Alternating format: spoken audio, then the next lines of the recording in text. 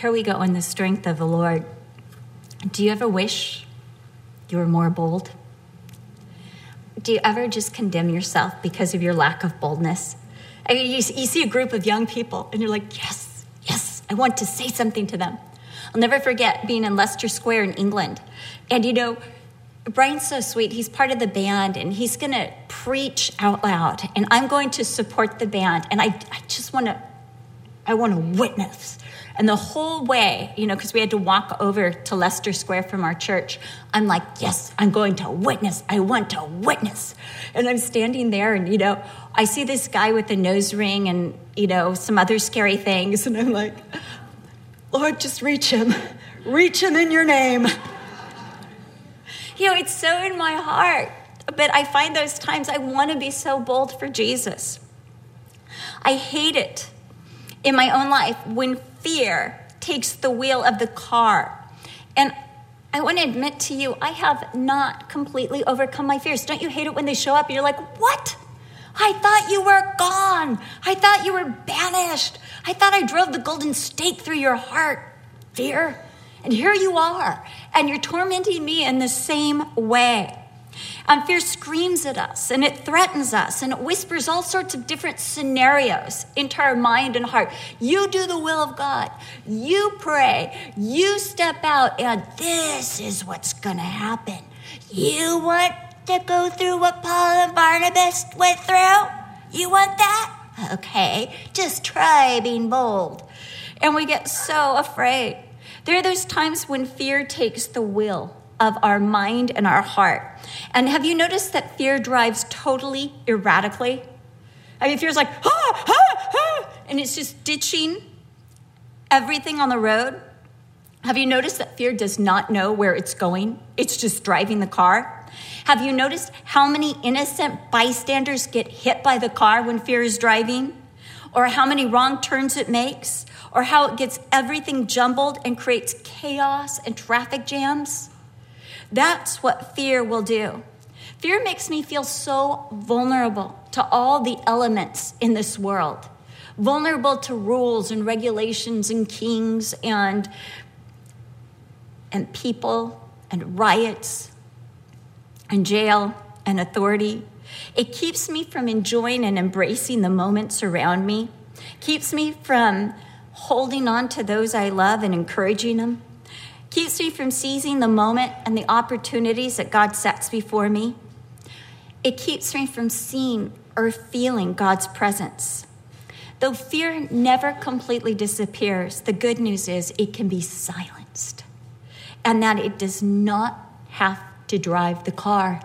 We can, by the grace of God, revoke fear's license.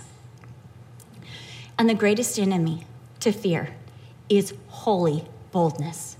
Not boldness, because boldness can be really stupid and it can be an overcompensation for fear. Have you ever tried to overcompensate from fear and just made a mess out of everything? Okay, then you're better than I am. But there are those times that I have tried to compensate for my fear. So I speak a little louder than I should. I act a little sillier than I should because I'm afraid. In chapter 14 of Acts, we observe the holy boldness of Paul and Barnabas. They've been expelled from Antioch of Pisidia by unbelieving Jews, devout and prominent women, and chief men. In other words, it was the notables in the city that expelled them. They were people of influence, people of prominence that drove them from the city. That can be so intimidating when you know that people in very high places, influential places, want you out of town. They're the ones who drive you out. It's enough to make you want to go home and lick your wounds or say, you know what, enough of this. Or the Lord must not be leading, or I must be in the wrong, or I need to protect myself. But that was not the way with Paul and Barnabas. They went into Iconium. They kept going. There was no thought in their mind of going back to Antioch in Syria yet. At the end of chapter 14, we're told that they did not go back until they completed the work that the Lord had given them. And they went right into the Jewish synagogue, the place that in Antioch of Pisidia had caused the most trouble. That's the very place. They went through let's try this synagogue. You're like, no. Why don't you try the square in town? Someplace different. Maybe that didn't work so well for you the last time. But what do these men do? They go right back into the synagogue. They're not about to let fear dictate to them what they will and won't do. When Satan was tempting Jesus, he took him to the pinnacle of the temple, and he said, throw yourself off of here so that others can see it, and they'll know then that there is divine strength with you. And Jesus said, thou shalt not tempt the Lord thy God. In other words, I'm not controlling God. He's in control of me. I'm not trying to seize the authority of God. I am leaving that authority with God. These men go back into the very, very place. Fear will not be the authority in their lives. Fear will not be the dictator of what they do or what they don't do. God will be the only dictator in their lives. So as they go into Iconium, we're taught that certain hostile Jews sought to poison the minds against Paul and Barnabas. And yet even there, God gave them great success, and multitudes turned to Jesus. And in light of the hostility, we're told that Paul and Barnabas stayed there a long time. Again, fear, hostility, threats, none of these things were going to become the dictators or the controllers of Paul and Barnabas. They yielded only to the authority of Jesus Christ. So we're told that Paul and Barnabas were even more determined to stay and establish the new believers in the word of God's grace. There they performed signs and wonders. In other words, they did not lay low. They allowed themselves to be displayed for Jesus. You see, fear would say, you know what? Just lay low. Okay, if you're going to go into the synagogues, just be cool about it. Just give like a very easy presentation of the gospel, be very politically correct, very, very peace-loving. Don't upset anybody. Don't bring attention to yourself, or even maybe take a break and let people come to you. Don't go out to them. Don't reach out. Let people come to you. That's a natural response, isn't that? To persecution, to hurt, that's the natural response. But what we're seeing in Paul and Barnabas is nothing natural. Everything with these men is supernatural. We're told, again, that a violent attempt came upon Paul and Barnabas. Men rose up and they wanted to stone Paul and Barnabas. This was the attention that was known. Sometimes I find that threats are even worse than the actuality. Have you found that? It's the threats. David said in the Psalms, God, deliver me from the fear of my enemies.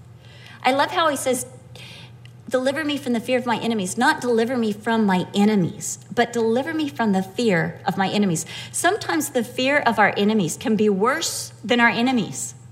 It's the fear that keeps you up at night. It's the fear that, puts all the cortisol in your system, the stress hormone. It's the fear that makes your heart pump faster. It's the fear that raises your blood pressure. It's the fear. It's not the enemies. It's the fear of the enemies. So now here's threats coming at them. And they just move on. They flee to the next town. I love this holy boldness of knowing when to leave and when to stay too. Because, these are apostles. They fled. They said, you know what? Let's get out of here. Let's get out of here quick. And God showed them the way. And yet here they are. They didn't sail back.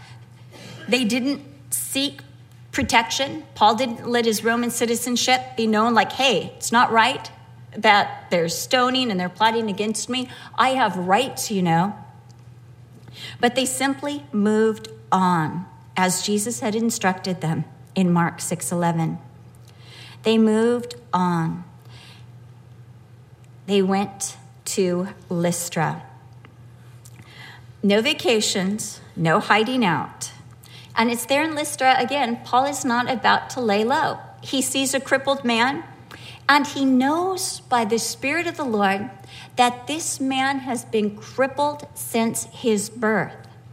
But he also senses that this cripple has the faith to be healed. What does that mean, faith? I believe it's that same faith that Cornelius had to be baptized in the Holy Spirit, to be saved. Next week, we'll find that Peter will stand up and say that the Gentiles had their hearts purified by faith. So Peter, looking at this cripple, saying, you know what? He has got the faith. He believes in Jesus. You see, faith is the gateway to all that God has for us. It opens up realms of possibility. It opens doors that were formerly closed. It makes all things possible. It makes forgiveness, new chances, new lives, transformations.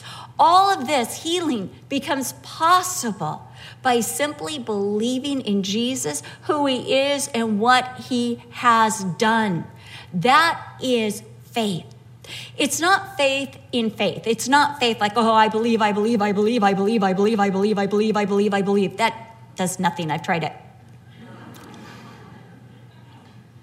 It's not my power to muster up faith. It's not my gullibility. Like I believe. It's none of those things. It is simply the placement of faith in Jesus Christ.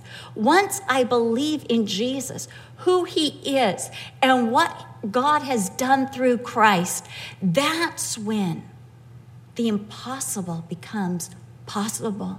So Paul looks at this lame man and he says, stand up. And we're told that the man stands up straight. And he begins not just to walk, but to leap. Isn't that amazing? Not just to walk. When people are able to walk again after a long illness or after nerve damage, have you ever noticed how they have to be retrained? They have to start with those bars and they have to take these steps and they literally have to learn to walk just like a baby. But look at this instantaneous healing. This man immediately knows how to walk. Immediately, his feet work. And not only does he know how to walk, he begins to leap. Just taking these great strides through the air, like, look at this. All of a sudden, my little grandson Ryder was like, Grandma, he's a real tough guy. He's 7. It's tough. Grandma, look at this. And so he starts galloping across the room. I'm like, wow, yeah. Now look at this. And he starts skipping. It's like, wow, Ryder, okay, now watch this. And he hops on one foot. Then he hops on the other foot. I just can do that. And you're like, impressive.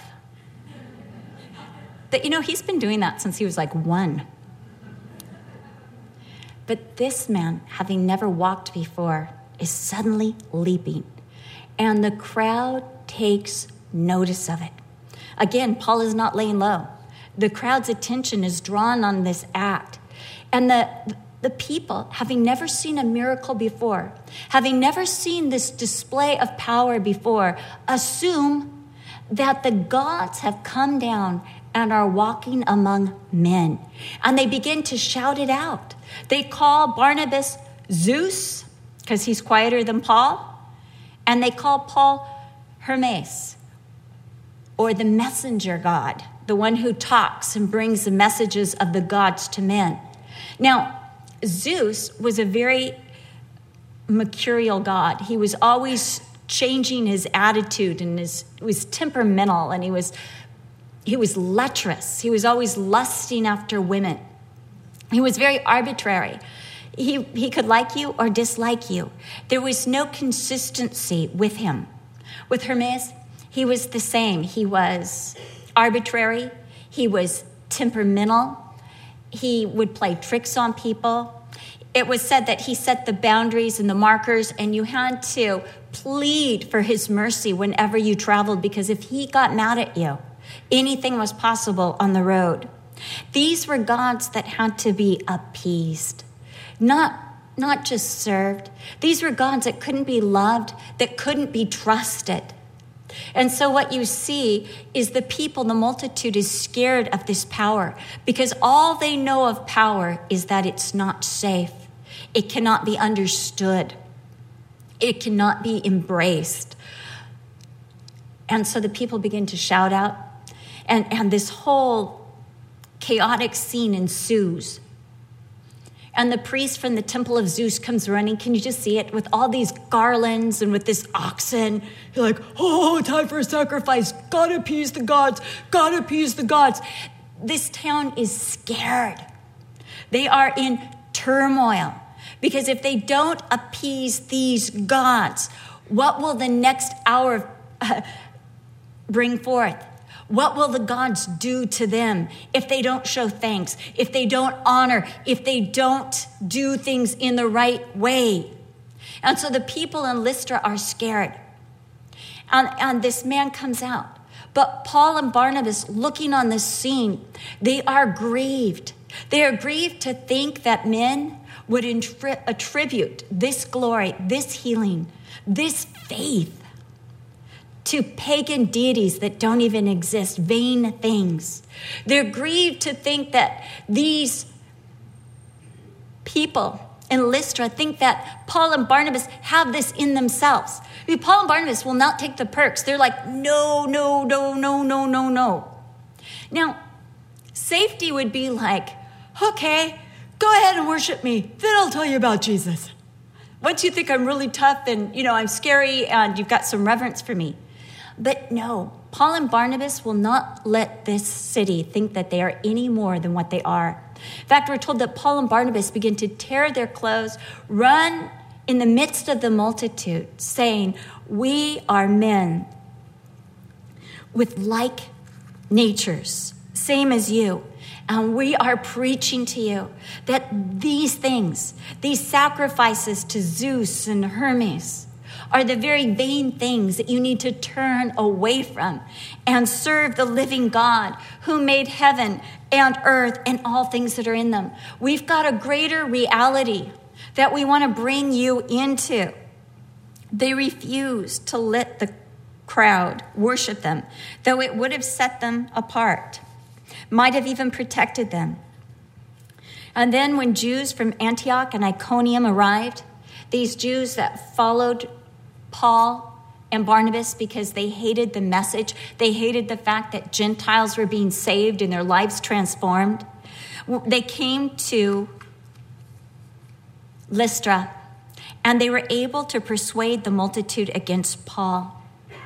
A fickle multitude. One moment willing to worship them because of the greatness of the miracle, and the next wanting to kill them, wanting to drive them out. I believe this was fear-based. I believe that fear can be absolutely dangerous. I'm going to tell you something about me. When it comes to bugs, I'm an overkiller. It's not good enough just to smash the spider. I have to make sure that he cannot live again. That he is torn limb from limb and he will not scare any other human being. Ever.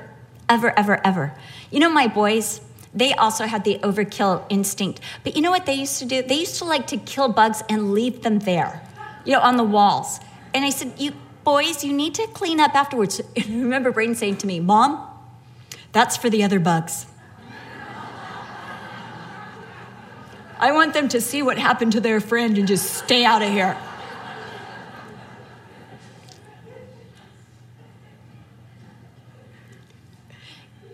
Fear can make us like, we can't just hit the spider and flush him away. No, we have to swish, death, dismemberment. We want all this. We want to make sure that that thing cannot harm us, cannot bring any harm to us, that there's not a chance in the world that that thing will come back and go, Spider-Man, Spider-Man. We don't know. It's over forever for this one. It's gone. And that's what fear does. Fear wants to just destroy, to get something completely gone. Fear's not content to imprison or to put aside or to ignore. Fear has to destroy any opponents. And this is what I think we're seeing. This is fear. And it's fear juxtaposed against the holy boldness of Paul and Barnabas. And fear takes up stones and wants to not only stone Paul, not only destroy Paul, but then they drag him out of the city. They don't even want him in the city. They want to get rid of him. But as the scripture tells us, that the disciples surrounded Paul. There they are. They're surrounding Paul outside the city. He has been out of their reach, so to speak. They haven't been able to protect him or insulate him. The crowd has gotten to them. They've stoned him. Now they've dragged him out of the city and left him for dead. And now the disciples surround him. And what happens to Paul? He jumps up. Hey guys, that was kind of cool. You ought to try it. Man, you wouldn't believe the things I saw and heard while I was down there on the ground. Whoa. No, I don't think... I can't tell you. You got to wait till you get to heaven. And now I kind of got this angel to buffet me because the revelation is so glorious of what happened. You see a man like that you stone and you put him down, and what happens? He has a revelation of heaven. He sees glory. That man is only emboldened. Only emboldened. So this is the worst that fear can do. This is the absolute worst. You stone me, you kill me, and the worst thing that happens is I get heaven. I get absolute glory. Jesus said, do not fear them that can kill the body, and then they've lost all their power. That's it. That's the last stand of men. They can do no more after that. He said, but fear him who has the power to constrain your soul to heaven or hell. But then he says, but you know what? When you're fearing God, all of a sudden you're not fearing anyone. That's holy boldness. Because you recognize that God has counted the very hairs on your head. That it's God's good pleasure to give you the kingdom of heaven, to give you all you need while you are on earth, and then to take you into glory. No wonder Paul could say, for me to live is Christ, and to die is gain. I'm in a win-win situation. So when Paul rises up, what does he do? He goes right back into the very city that stoned him. Can you imagine those people? It's like that spider rising again. He's back. How could that be? We stoned this guy. We dragged him out of the city, and now here he is, right back into the city, strengthening the disciples there. He goes on after that to Derbe with Barnabas, undeterred by the stoning, undeterred by the angry Jews following them from place to place. And they make many disciples there also in Derbe. Talk about boldness. Now, when you know that whoever gets saved is going to have to go through such tribulation, sometimes you think, if this Muslim accepts Jesus, their whole family is going to turn against them. If this Jew accepts Jesus, their whole family is going to turn against them. I remember when Debbie Kerner, she was also Charity Church Mouse later, when she accepted the Lord, her family had a funeral for her Jewish family. And they said, you are dead to us. She thought that was really ironic because when she was young, they sent her to a convent for school. This Jewish girl in a convent for her schooling. And yet when she really came to know Jesus Christ, they had a funeral saying, You're dead to us. And sometimes we're tempted to draw back from holy boldness because of the price that those that we are giving the gospel to will have to pay for the gospel. This was the dilemma that Lilias Trotter had in the late 1800s. She was a missionary to Tangiers, a Muslim country. She had gone there with some friends, and every person that they led to Jesus Christ was murdered. Can you imagine that? Every single person. They were either poisoned or knifed or mugged, but in some way they were killed because of the gospel. And at one point she really went to had a dilemma about that. And she went to the Lord and she said, Lord, is it right? And she said, the Lord spoke to her heart and said, oh, Lilias, if you could see them glorified in my presence. They would have suffered anyway. They would have suffered. And they were under the oppression of the enemy and of their family. And I freed them on earth, and then I freed them to come right to glory with me. It was an emancipation, not a murder. And she received holy boldness to proclaim even more powerfully the news of Jesus Christ. She wrote these incredible parables called the parable of the sower, the parable of the seed. They're these beautifully illustrated books. And the Muslim culture embraced them and loved them because of the parable form in which she wrote. And many, many came to know Jesus Christ. But again, when you know that somebody is going to suffer because of their adherence to Jesus Christ, that could make you afraid. That could make you draw back. But not Paul and Barnabas. They knew the power of the gospel, and now Paul knows the glory and reality of heaven, the place that we are all, through faith in Jesus Christ, destined to. So, after Derbe, Paul and Barnabas decide to go visit all the churches and all the brethren that were established in all the places they were driven out, all the places they were persecuted.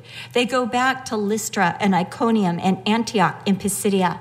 And there they strengthen the souls of the brethren. And how? What is one of the ways that they strengthen the brethren? We're told that they exhort them. They encourage them. Continue in the faith. Again, faith is the ticket to all the possibilities. Faith is the ticket to healing, transformation, glory. Faith is the ticket to all the riches that are in Christ Jesus, and faith is the ultimate ticket to heaven and to glory, where there is no sorrow and no pain, but just inexpressible joy and glory forevermore. It is through faith. So they strengthen the souls of the brethren to continue in faith, and they tell them, we must, through many tribulations, enter the kingdom of God. In other words, this is par for the course. This is what you can expect. But look at us. We have made it through. We have triumphed. June Hesterly was one time telling this story. She and her husband decided to accompany this man named Keith Ritter up into the hills of China to visit these Lisu people, which lived very primitively. They lived in huts. Now, if you know June Hesterly, she is a germophobic. She's a woman who vacuums her house every night because she likes to see it all in nice rows. And she said to herself, okay, I can do this, because Sue, Keith's wife, has done it, and she's more of a germophobic than I am. And if Sue can do this, I can do this. So June and Jim have to ride on the back of a truck that is overly crowded with people, standing on these plywood boards as they make this rickety ride up into the hills of China. The roads are so scary, she thinks the man's going to drive off the side of the cliff. The truck stalls out more than once. The smells are just unbearable. But she keeps saying to herself, Sue did this. Sue did this. I can do it too. She gets up, For 1 week, she has to find a place where you dig a hole and find this place. Privacy is almost impossible because even the floorboards have holes in between. There are bats in the rafter. There's all sorts of little vermin running around every place. And the way you take your shower is just this kind of this stall that you pour water over yourself every morning, and it's cold. But she keeps saying, look, it's only a week, and Sue has done this. So when the week is done, June is so relieved, and they take this rickety truck back. And the next day she runs into Sue, and she said, Sue, I just want you to know you're my inspiration. And Sue said, how is that? She said, well, I was sleeping with that vermin on those floorboards, while I was taking that shower, as I was having to make my way into the jungle to do elimination, as I was around those people with the lice in their hair and all the smells, I kept thinking, Sue can do this. I can do this. And Sue said, June, I can't do it. I've never done it. When Keith goes up there, I stay in a hotel right down the mountain.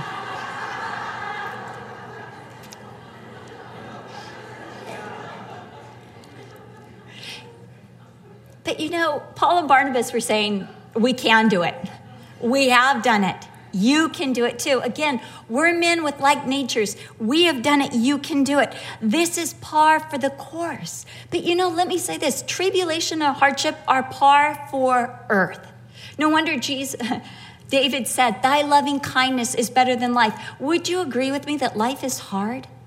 Life is hard for everybody, regardless of where you live. Life is hard and presents us with difficulties. Wherever there are taxes, life is hard. Wherever there is a Gestapo or an IRS, life is going to be difficult. I hate this time of year. I want to look forward to the new year, but all I can think is, I have to try to organize my taxes. I don't even do my taxes. I send them to my friend. But I still, never mind. Moving on. Life is hard. And there's hardships in life. But you see, when you know Jesus, we have 3 advantages. One is we have the advantage that Jesus is with us in every hardship. That's our advantage over people who go through hardship. We have Jesus. We have an advocate. We have a friend walking beside us. Secondly, we have purpose. We're going to get something out of this trial. We're going to get something on earth, a revelation, strength, character, knowledge. Something is going to happen. We're going to help others. We're going to have purpose in this, and we're going to have a heavenly reward. There's a multitude of purposes that God will make our suffering count. He will always make it count. And finally, God will deliver us. He will always, always deliver us. Please answer that. They're wondering if you're still alive. So then they prayed, they appointed elders in every city, those who would lead and stand steadfast. They were looking for men who could stand up to the persecution, men who could endure, men of character. Next, they prayed with fasting for these churches and for these men, transferring that apostolic authority. And they commended these men to the Lord in whom they had believed. They put them in the safekeeping of the Lord. Oh, when you're afraid for somebody, it's the best thing to put them in the safekeeping of the Lord. Jesus said, nothing can remove anyone from my grasp, from my hold. I loved putting my children, and I still do, into the hands of the Lord. I have a son and daughter that live in New York with grandchildren. I have another son who lives in Santa Rosa. And I have a daughter, my son-in-law just got bitten by a black widow. What do you do? You can easily pry my grasp, but you can't get away from the grasp of Jesus Christ. God protects when we cannot protect. God works when we cannot work. There's so many things that we can't see, but God sees, and he's always at work. I don't know why I think I'm so responsible for everybody, because nothing I do ever works. I can't even heal myself of the flu or a cold. I have done the oregano oil in the water, the zinc with the vitamin C, the chicken soup till it's coming out my ears, the grape juice, and then Brian's been buying me this fresh ginger pineapple stuff that's, it makes smoke come out your ears. It's horrid. I can't even heal myself. I can't even drive germs out of my body. I can't fend off germs, even though I'm washing my hands, even though I'm doing all these precautions. I can't. And yet I think I'm going to hold somebody, as long as I'm there, you're totally safe? No way. I've got to commend you to him who is able to keep you from falling and make you stand faultless before his throne with glory. Only Jesus Christ can do that. So Paul knowingly and Barnabas, they commended them to the grace of the Lord. And then, and only then, did they return to Antioch in Syria. Now, we'd like to think that Paul and Barnabas' boldness was legendary, that these were more than mere men. No, we're talking Paul. We're talking Barnabas. But as somebody was saying in leaders' meeting today, Paul said of himself to the Corinthians, I know that I was weak and trembling around you. And you thought, this little weakling is going to tell us about the gospel? These were men, as they said, with natures like other men. They were men who were weak. They were men who absolutely needed Jesus. They were just like the men in Lystra, no better. As John Bunyan once wrote, there but for the grace of God go I. They would have been worshiping those vain things. They would have been running with garlands and oxen. Were it not for Jesus Christ. So what was the secret of their holy boldness? Well, their secret can be our secret.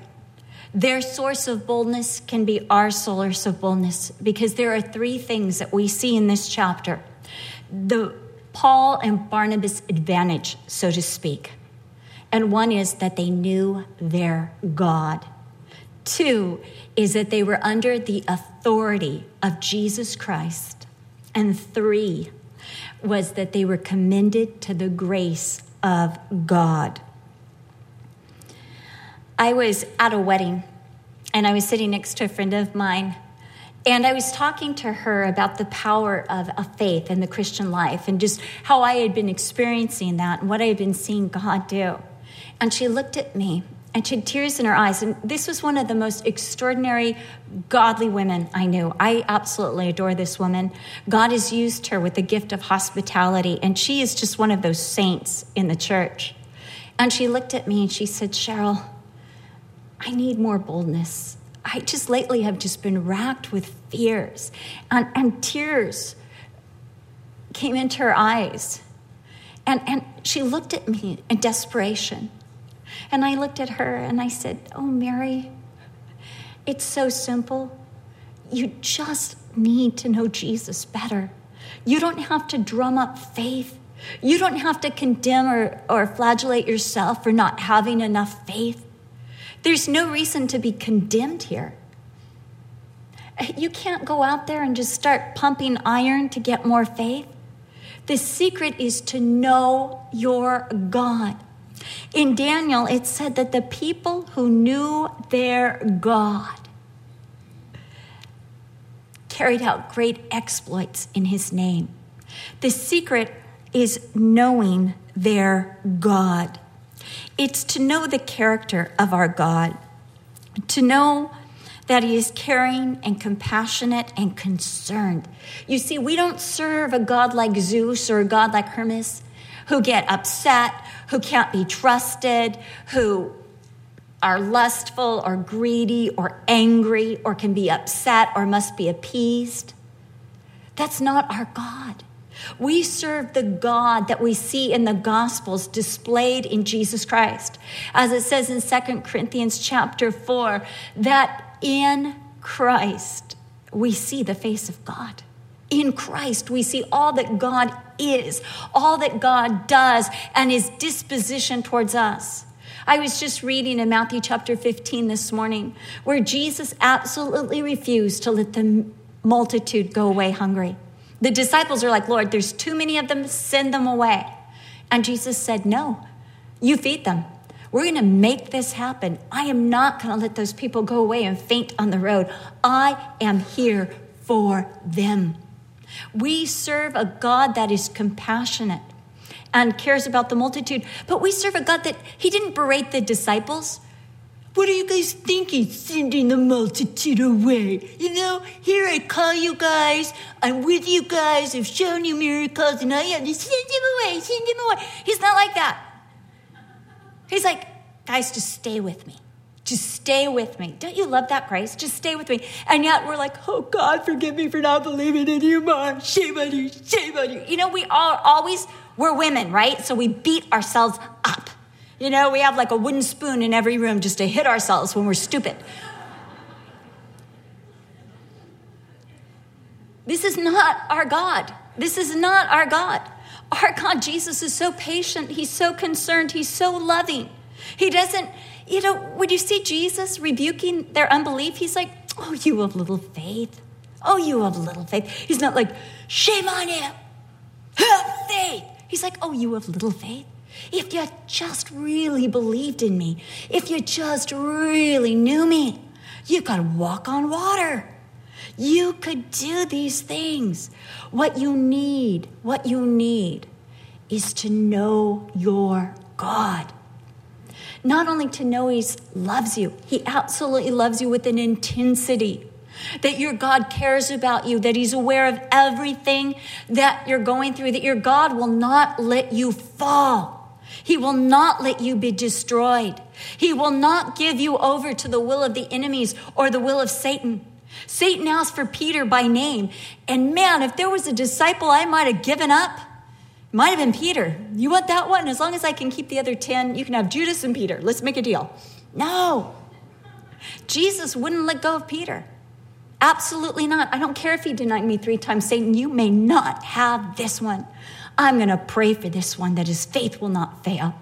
I'm going to cover this one and I'm going to restore this one. And this one I'm going to use for my glory. And when he is restored, he's going to strengthen the brethren. That's our God. That's the God we serve. Not one that wants to see you destroyed or punished, but one that wants to see you restored, that wants to see you protected, that wants to see you make it through. That's our God. He's compassionate, caring, concerned. He's aware of what we're going through. He's got your back. As I was traveling up to Santa Rosa, a 7-hour drive that I was able to do in 8 hours. Tells you a lot about my driving. I will not speed. So anyway, I'm getting passed by semi-trucks and trucks that are carrying like cows. Kind of sad. And hay. But, you know, as I'm driving, I stop to get gas, and I'm in a borrowed car, and it's a nice car. And some friends of mine said, you know, we want you to be safe. We want you to use our car, which was really nice. And there are these guys who start eyeing the car, and they look scary, and they start walking over to me. And right at that moment, Brian calls. And I said, Brian, pray for the FBI to find me. Pray. And I'm saying it really loudly because they're coming over to me and they look menacing and they're coming over and they've got this look and they're looking at each other.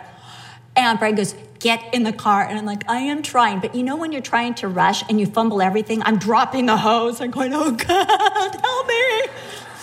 And I'm trying to slam the thing and I'm running around to the car door and it's not opening. And you're like, I'm not scared of you at all, you know? And I'm jumping in the car and I'm like, how do you lock the doors? It's not my car. Finally, I find the door lock, and they're almost at the car now. I kid you not. They're like inches away from the car. And I'm like, where do the keys go? And I'm trying to fumble with my seatbelt. I'm like, forget the seatbelt. And Brian's like, hit the gas, Cheryl. I'm like, yes, gas. I know it's when I'm hitting the brake. And I'm like, finally, I hit the gas. And I'm not kidding. They're right at my window. And I go out of the gas station. And I'm like getting on the freeway, putting on my seatbelt. And the Lord just speaks to me and said, Cheryl, I had you covered. I had you covered the entire time. Remember, you're the woman who flooded your house. You're the woman who left the garage door open all night for any burglars who wanted to come by, and then left your purse as a sacrifice for them on the front seat of the car. That's you, Cheryl. I have your back, Cheryl. I am watching over you. Cheryl, you shopped at Target and used your debit card. That information is out there. I am always so vulnerable. I mean, like, I could really protect myself. I am always vulnerable. Even when I think I'm not vulnerable, I am vulnerable. But I've got a God who is always protecting me, who is always watching over me, and not me, you do. And that, when we understand, when we catch on to this, that will give us holy boldness. He's got you covered. He has got you covered. But not only that, Paul knew God's power, the power to transform lives. Paul knew the power of God to take angry Jews and make them his servant. Maybe that's why Paul was not bothered by the Iconian angry Jews or the Antioch angry Jews or the Lystra angry Jews. I wonder if he looked at them and said, I was just like you. Yeah, I know the feeling. Yep. I did exactly what you did. And look at me now. Look what God has done. He never lost faith in what God could do because he knew what God had done in his own life. It was his own testimony. As he says in 1 Timothy 1, verses 12, now unto the King, eternal, immortal, invisible, to God who alone is wise, be honor and glory forever and ever. God is powerful. God is transforming. He is the God that is able to make the lame not only walk, but leap. He is the God who was able to raise Paul up from the dead after being stoned and dragged out of the city, and through that give him a revelation of heaven. But they also knew God as the creator of all things, creator of earth and everything in it, creator of the oceans and everything in it. God is over all. He's the creator of virtue. He's the creator of the situations. God created the oceans. He created the hearts of men. He's over all. He's absolutely over all, and there is no need to fear. So they knew their God. They knew the patience of their God, that he would strive with men, that his love for mankind would go the extra mile. In bygone days, he allowed nations to walk in their own ways, but now he has sent his Savior, and he is striving with all men to know his Son. He is the God who is provisional, who provides all things for believers and unbelievers, rain from heaven, fruit and harvest, food, gladness, who fills hearts. You know, the world talks about love. Where did they get the concept of love and fidelity and kindness?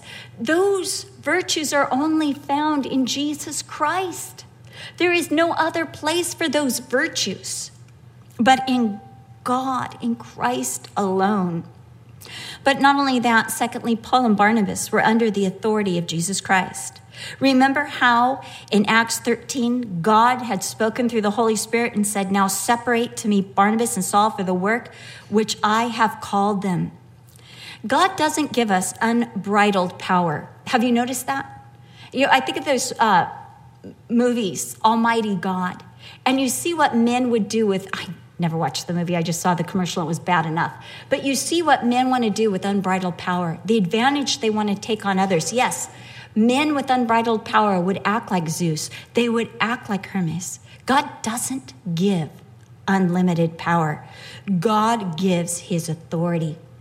Our power is only under the authority of Jesus Christ. Remember John and James? They wanted simple power. And what did they want to do with that power? They wanted to destroy men's lives.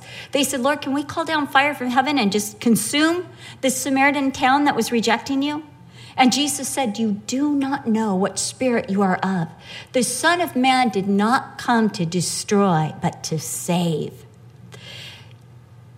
God or Jesus, gives us his authority, and it's in the authority of Jesus. What does that mean? It means when we are in obedience and submission to Jesus Christ, we have power. It is only in his will, following his directives, that we have this authority, that we have this power, that we have this prosperity, that we have this success. In Matthew chapter 10, we're told Jesus gave his disciples authority over unclean spirits, all kinds of sickness, all kinds of disease. He said, "Go in my name." You see, it's the name, it's the person of Jesus Christ where our authority is. In Matthew chapter 8, the centurion's servant was healed because the centurion acknowledged that Christ was under the authority of God. And under that authority, Christ has his power. Paul said it like this in 2 Corinthians chapter 11. He said, you have women under the authority of their husbands, under the authority of Christ, under the authority of God. It's not about equality. It's about authority. My authority is being Mrs. Brian Broderson, or Pastor Brian's wife. I have authority in that. You take me out of that authority, nobody will listen to me, not even kitties. It's like crazy. But under that authority, I have authority. When we're under the authority of Jesus Christ, we have the authority of Christ because we're walking in obedience. And this was the authority that Paul and Barnabas had. Holy boldness, not to do their will, but to accomplish the work for which God had sent them. As long as they were in the work for which God had sent them, they had holy boldness. Outside of that work, no boldness. In that work, divine boldness. Jesus said in Matthew 28, verses 18 through 20, and you know the scripture, all authority has been given to me in heaven and earth. Go therefore and make disciples of all the nations, baptizing them in the name of the Father and of the Son and of the Holy Spirit, teaching them to observe all that I've commanded you. And lo, I am with you always, even to the end of the earth. Under the authority of Jesus, we have his presence, a companion, comfort, confirmation, and we are able to convince. And so under the authority of Jesus, Paul and Barnabas went where he led, preached what he had done, encouraged believers in his word, and appointed elders and strengthened the souls of the disciples. Finally, Paul and Barnabas knew the grace of God. Grace, as you know, is God's unmerited favor. But it's God's unmerited favor manifested in our lives in a myriad of ways. It is God's manifestation of blessing, protection, and prosperity. We're told that multitudes were coming to know Jesus, the gospel, through Paul and Barnabas. This is God's grace. Not that Paul and Barnabas were anything or could do this, but they were leaning into the grace of God. They were commended to that grace by the believers in Antioch of Syria. And it was to this grace that they commended the believers in every city because they understood that grace was sufficient for all things. In 2 Corinthians 9:8, Paul said, God is able to make all grace abound to you so that you having sufficiency for all things. That's what grace does. It makes us up to the task. We have everything we need by grace. Everything. Everything we need. It doesn't matter about me. It doesn't matter if I've got the strength, if I've got the ability, if I've got the right word. Grace will come in and it will do it all. In fact, Paul so knew God's grace in 2 Corinthians chapter 12. God revealed to him that this grace is actually made perfect in our weakness. When we have it all together, when we're doing everything right, we don't have the opportunity to see God's grace in action. But when we have deficit, when we have deficiency, then all of a sudden we can see God's grace in its fullness, doing for us what we cannot do for ourselves. And not only could they commend people to God's grace. Here is grace. This is able to make you sufficient for all things. God's grace will supply everything you need in every single situation. God's grace is enough. Grace and nothing else does it. Grace would allow believers to continue in the faith, to persevere through tribulation. It was grace that drove Paul and Barnabas from town to town without flinching at past persecutions. It was grace that raised Paul up and sent him back into the same city that stoned and dragged him out of that city. It was grace that returned to every city where they had been persecuted to strengthen the souls of the disciples there. Paul and Barnabas themselves had been commended to this grace for the work of God. And according to verse 26 of Acts chapter 14, because of this grace, they completed the work that God had sent them to. It is in God's grace that we will accomplish the will of God, not in our strength, because we are not sufficient for the task. We are not worthy of the call on our lives. We are not worthy of God's goodness. We don't have the talent, the skill, the education, as if education would prepare you for life. We don't have what is needed, but God's grace has everything. God's grace is ready for any eventuality. It's better than your purse. It's got everything you need. You forgot the emery board, but God's grace has got it. Everything that you possibly need. Holy boldness is not for just the spiritually elite. It is for anyone and everyone who will know their God, his personality, his greatness expressed through his word, his plans, and his goodness, his care. It is for anyone who will come under the authority of Jesus Christ, who will say, not my will, but his will. Who will say, I was bought with a price, and my body is for the glory of God and not for my own glory. And finally, it's for anybody who is commended or absolutely dependent on the grace of God for life. It is for those who know that without him, I can do nothing, but through his grace, all things are possible. Do you desire this holy boldness? We just need to know our God. That's it. We just need to draw near to our God, and he will draw near to us. We just need to walk in obedience with him, and we just need to open up our arms wide to the grace that is ours through Christ Jesus. Let's go ahead and stand up. I'm going to commend you all to the grace of God. Lord, I pray for my sisters right here. Oh, Lord, we thank you that your grace is enough. Lord, I pray that you would open up our hearts and our minds, Lord, that we might have a greater understanding of the God we serve. Lord, that we might know you, that we might, Lord, understand your power, your authority, your grace, your goodness, your concern, your love. Lord, that we would understand the height, the depth, the love that you have for us and the concern. Lord, that we would know that we know that you've got our back. You've gone before us. You've hedged us about. Lord, that we might know that we might know your power. Lord, open up our hearts and our minds to know you. Lord, I pray that you would give us the authority of obedience to you. Lord, that you would help us to choose your ways above our own ways, God, that we might have this holy boldness, that we might walk in the authority of Jesus Christ. And Lord, we understand that we need your grace more than anything, Lord. We need that strength in our weakness. Lord, may we admit freely every deficit, that we might be able to exchange the immaterial, the irrelevant, the zinc and vitamin C and everything that doesn't work for a cold, and receive, Lord, the grace that is able to raise us up, able to do for us and for others what nothing else can do. Lord, I commend my sisters to the grace of God, Lord, that they might know it, that they might dance and revel in it, that they might be blessed by it.